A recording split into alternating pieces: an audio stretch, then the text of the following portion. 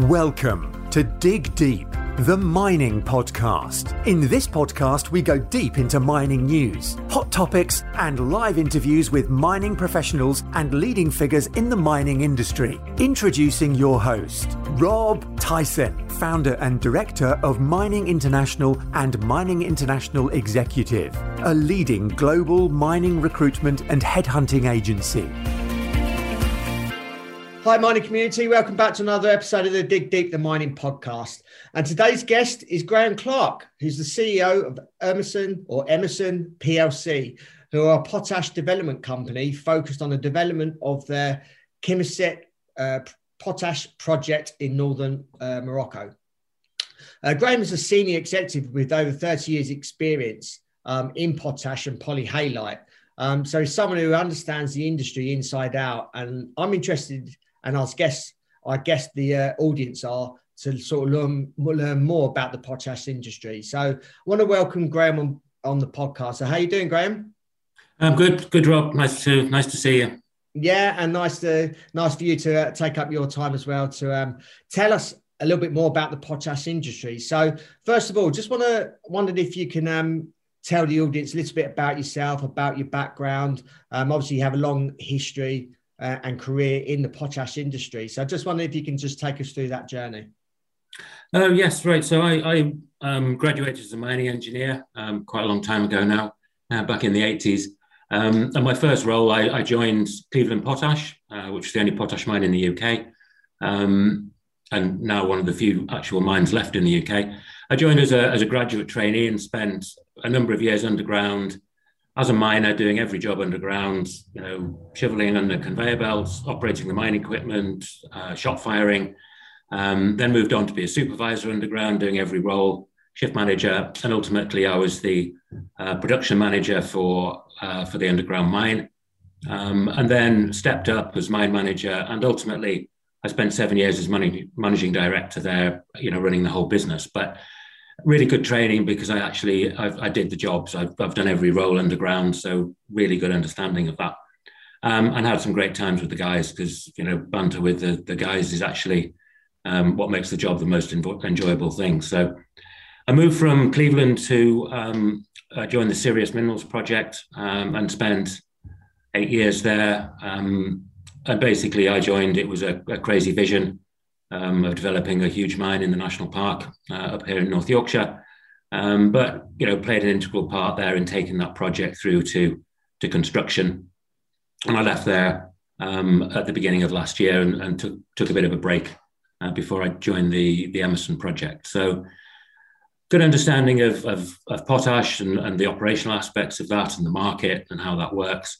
And then obviously a great experience developing a project from the very beginning and getting through the planning process, all of the design, early sales and marketing, raising funds, and then actually starting to build it. So yeah, been very interesting.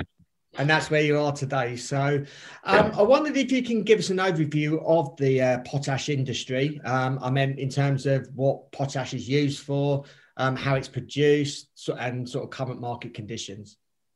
Okay, so every plant, no matter where it is in the world, needs 6 macronutrients, so 6 major nutrients to actually get it to grow.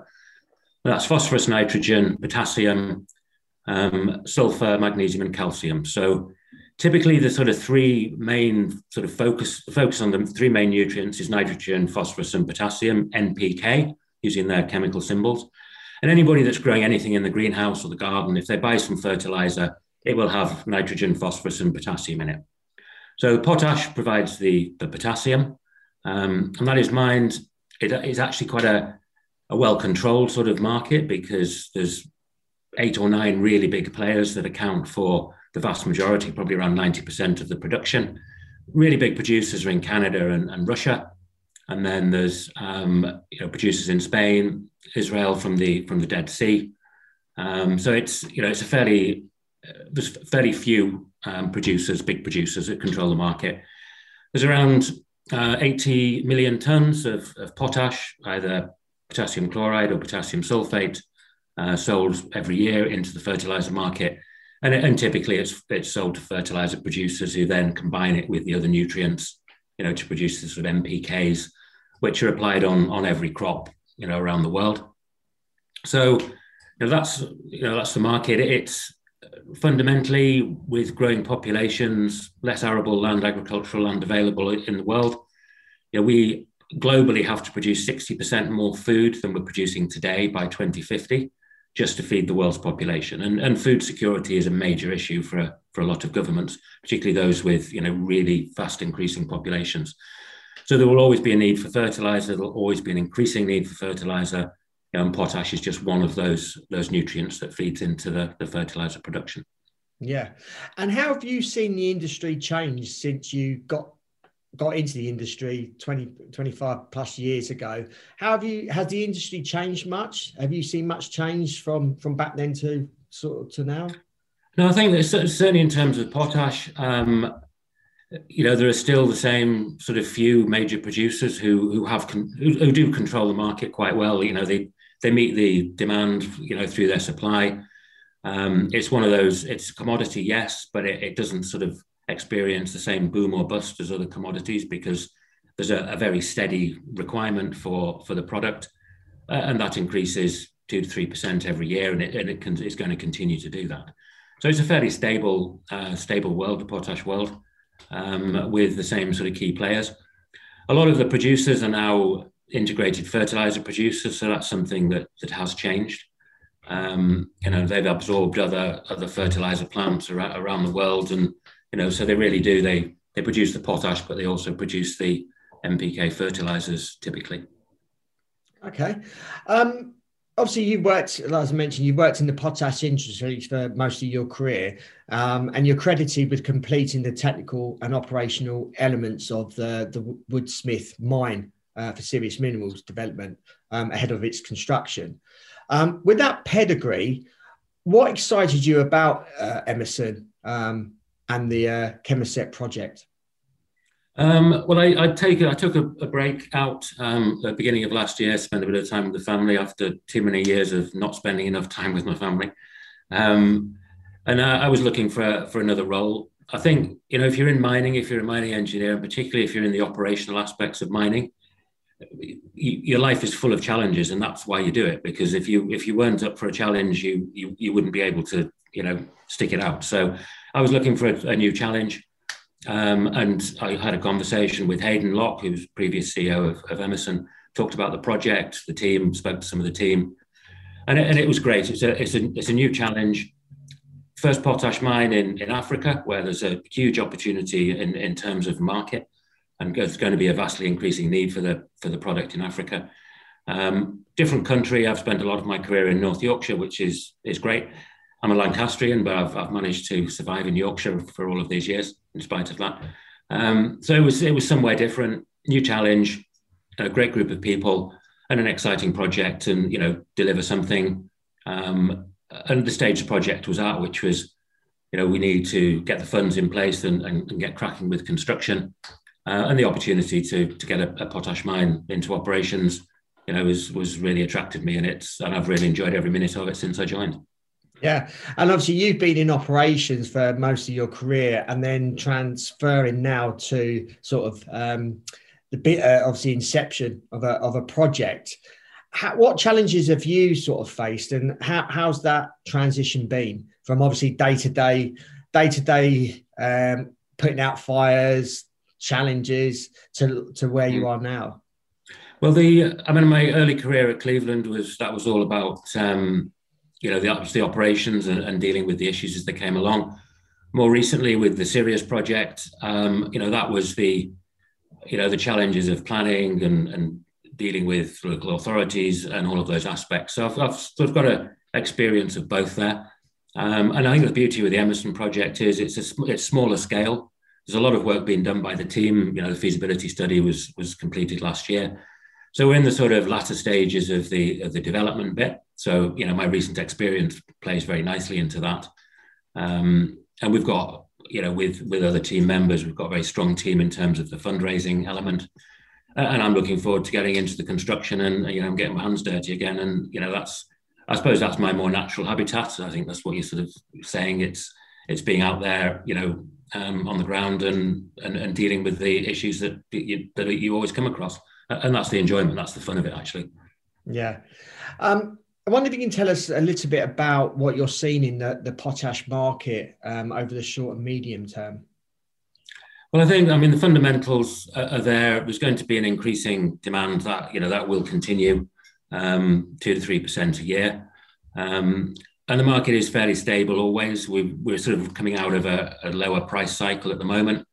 And that is, as typically is the case, is driven by crop prices. So when you see the prices for soybeans, wheat, corn going up, these are the sort of staple ingredients of everybody's diet. The potash price follows, and that's what it's doing. So all of the forecasters are saying, similar, that the price is going to go up.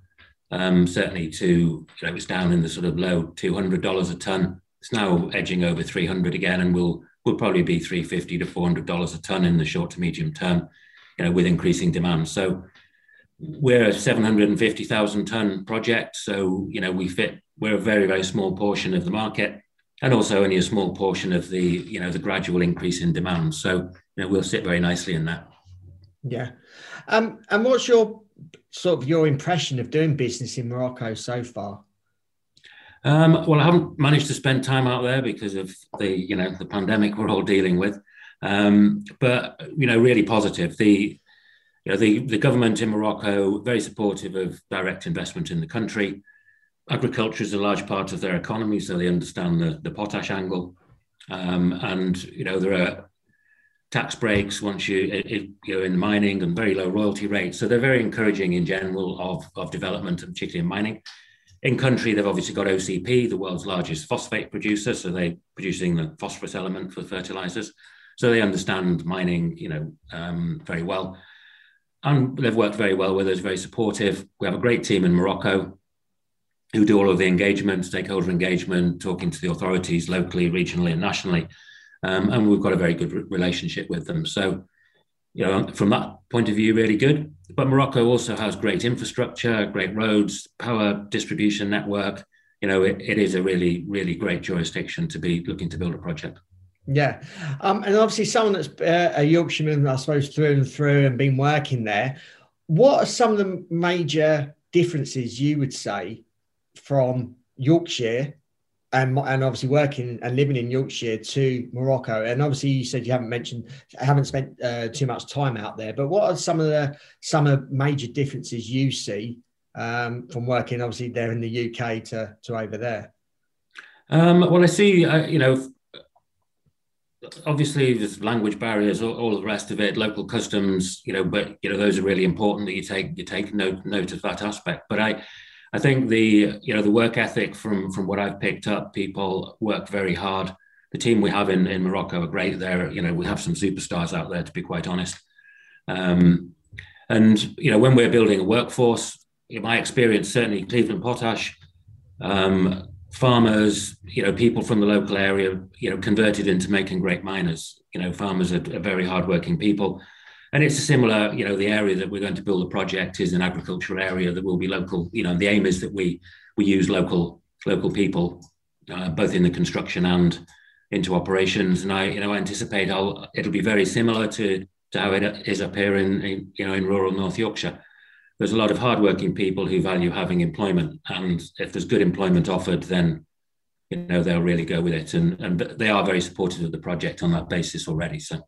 Yeah. And what about the mining legislation in Morocco, and how different is that to, say, UK mining legislation? Well, there are differences. I mean, we found it both in terms of the environmental aspects of the project and the mining law. It is a very well-structured country in terms of regulations and legislation. I think probably helped by the French influence over the years. So it's by no means, they've not been left behind. It is pretty strict.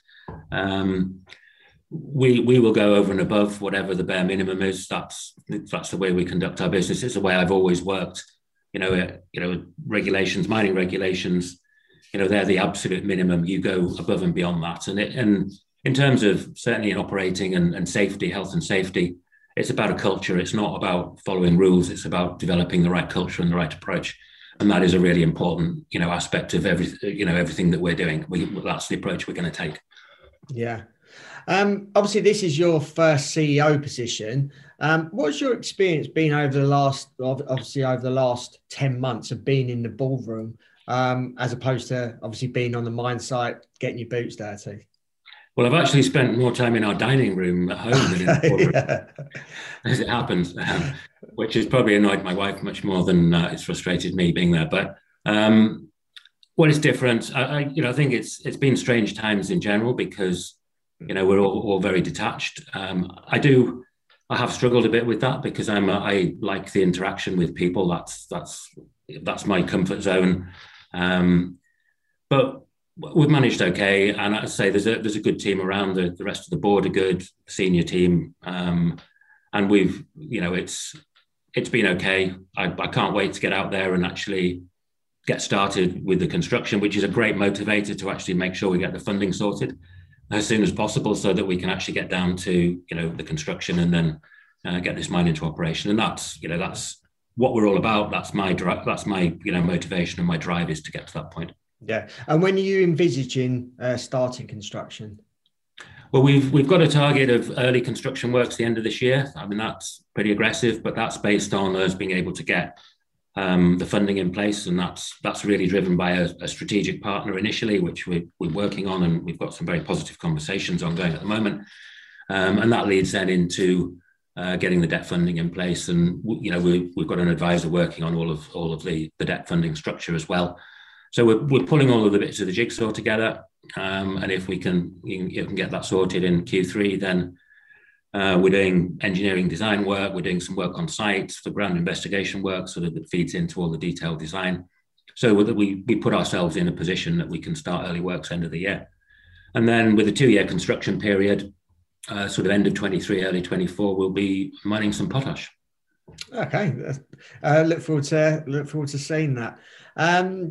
Emerson has achieved some key milestones over the last year. What are the next steps? Obviously, you mentioned construction later this year. Is there any other steps in between and after?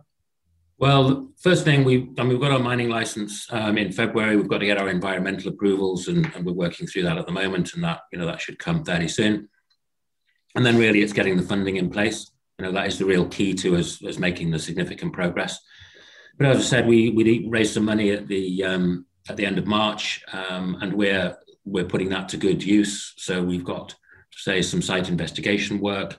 We're going to do some drilling along the decline, the 2 declines that will access the deposit, so that we can de-risk that and do the detailed design. So all of that work's ongoing, and some engineering work. So those are, that's all happening in parallel to getting the money in place, ready for construction. And then, we're away a couple of years and we're into operations. Yeah.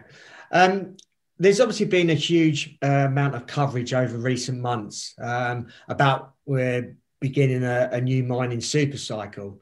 What do you think investors will look at, obviously further in the sort of copper, iron ore, gold sort of projects? Why would they look at for exposure in potash? Well, I think it's the long-term stability. It's the other commodities are boom and bust, and yes, you can invest and make some money. You can invest and lose a lot of money. Potash is a very, very safe bet long term. All of the established potash operators, trade at very high multiples, EV/EBITDA multiples, and very consistently. So if you're looking for a good, solid, long-term investment, potash stands out for that reason. And obviously, we're massively undervalued at the moment given our where we are in the development process. And we get into operations, we'll make amazing margins and returns. It really is a good place to be. Potash isn't as glamorous as all of these other things, but one thing for certain is we all need to eat. We'll always need to eat. There will always be a need, an increasing need for potash. So, if people have a look and think it through, maybe not so glamorous, but it is a really sound investment. Yeah. Your mission at Emerson has been to do the right things in the right way. Do you think the mining industry still suffers from a PR problem? I think it does to some extent, and with good reason on occasion. But I've in my career, I've seen a massive change in the mindset. When I worked at Cleveland before, it was owned by Anglo American initially, and they take a very strict approach to how they go about conducting their business now. And then it was under ICL, Israel Chemicals Limited ownership, who were very strong on the environment and the image of the company and the way that they behave. So I think it has changed a lot. I think mining still gets bad reports, but people should remember that everything in our lives is either grown or mined/extracted. So we wouldn't have cars, phones, none of the stuff that everybody takes for granted. They're luxuries in life. The vast majority of that comes because of mining. So it's actually an essential part of our life. So that doesn't excuse bad behavior in terms of mining companies, but it should make sure people actually understand that it's necessary. We have to do it in the right way, which is, that's our message. We do it in the right way. But, it's essential for us to have everything that we all like and take for granted a lot of the time. So mining is much better than it was, absolutely. And it will continue to get better. There's no question of that. But I think also people should understand how important mining is and give it a bit more credit at times. That's my personal view. So. Yeah. I mean, this topic generally comes up with a lot of guests that I interview. And if you look at the UK, mining is an industry that not many people are involved in. And if you mention the word mining, they're curious. Oh, what do you mine? Whereas if you obviously speak about mining in Australia, it's their main industry. Yeah. How do you think, say in the UK, how do you think the branding of mining can be better branded within the UK? I mean, do you have any thoughts about how people can be more aware of mining and what actually mining means to everyday life? Well, I think to some extent, the Serious Minerals project was sort of, was bringing mining back and raise the profile and doing it in the right way in terms of sustainability. That mine site will be invisible when it's developed. So, you start to, if mining companies are doing things in the right way, then people can come on board with it, and that's been approved inside a national park, and it's so all the rest of it. It's so I think there's a need. It's the messaging of companies involved. They need to get it right, and I think that will change some people's views. There will always be people who will never change their views, and the mining industry didn't do itself any favors, during the demise of the coal industry, and the way that happened. It was, it takes a while to recover from the sort of bad image that's created with things like that. But I'm a mining guy. I'm also a northerner. I'm very proud of the UK's industrial heritage. People should remember. We led the way in so many parts of industry. A lot of it based on mining. That was the success of the UK. It's based on us doing stuff and creating things, and that's what we're good at doing. And mining is part of that. And that's what creates the real wealth. And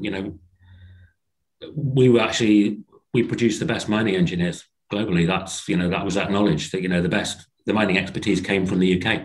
And there's a lot of companies still very successfully supporting the mining industry. Maybe not in the UK so much, but abroad. A lot of the equipment manufacturers, the skills are still here, and we're still seen as being the best at doing this sort of stuff. I don't know how we change people's mindsets, but other than by doing it properly, respecting the environment, respecting people, and maybe that starts to change people's minds. Yeah. And how do you see the UK's mining industry moving forward? Obviously, there is pockets of things happening, but how do you see sort of a longer term future of the mining industry in the UK? Obviously, various governments around the world are putting all these big plans in place with obviously a green economy, automation. Is there a resurgence in mining in the UK, would you say? I don't think there will be in any significant way. No, there are going to be pockets, as you say. The smaller operations will be there, and I think it's going to be similar to how it is, and it's not going to feature largely, I don't think, in the UK going forwards. There's still coal that could be mined, but people aren't interested in coal. There's still a need for coal in certain industries. And it'd be a lot better to produce it in the UK than import it from somewhere else. But, it's, again, that's a sort of a personal view. It's, we can get carried away with the sort of, green aspects of things at times without actually thinking the whole picture through. What is the cost to, the planet of transporting coal from somewhere else that isn't produced in a particularly efficient way when we maybe could produce, what we need for iron and steel industry, here in the UK, because there is still coal available. But that's probably a government-led decision-making process. Yeah, certainly. And concluding, what's the future and outlook for Emerson, and also what's the future of the potash industry as you see it? Well, the potash industry is going to continue. Increasing demand, absolutely essential to produce it. There will still be a small number of large producers who dominate that market. But for Emerson, we're strategically located to access the African market. There's a market in Morocco. Morocco are importing potash around the amount that we would produce annually. So it makes complete sense that the project, would actually sell most of the product into the country of Morocco. But that said, we're close to all of the major markets in Western Europe and, the growing markets of Africa. So we just need to get our funding into place and we're away, and it'll be a very successful business in a great part of the world. Yes, certainly. Well, I'll certainly be watching you guys on your journey. Really appreciate your time, Graham, for taking the time to obviously tell us a little bit about Emerson. If our audience wants to reach out to you and if they've got any questions they may want answered, how can they go about doing that? Are you on any social media platform channels? Well, we have, there's a contact email on the website. I'd rather not give my personal contact details out, but I'm very happy if things are fed through from there, which I get all the time, and I'm very happy to answer any questions people may have. It's a pleasure to do that. Yeah, no worries. And we'll put your contact detail, not your personal address, your contact details, accompanies podcast anyway. So, like I said, really appreciate time on give us an overview of the potash industry and obviously Emerson and what you're looking to achieve. Hope you enjoy listening to Graham's story around potash, and I suppose it's not a type of commodity or mineral that everyone speaks about on a daily basis, but I'm sure you've taken a lot away from this. So appreciate if you can pass this episode on to other people in the industry. If you're watching on the YouTube channel, appreciate if you can like and share this as well, so more people can have access to this information. So like I said, appreciate your time, Graham, and the audience as well. Appreciate you for listening as well. So until next time, happy mining. Thank you for listening. Remember to reach out to Rob via the show notes and be sure to subscribe and leave a review. Until next time, happy mining, helping each other to improve the mining industry.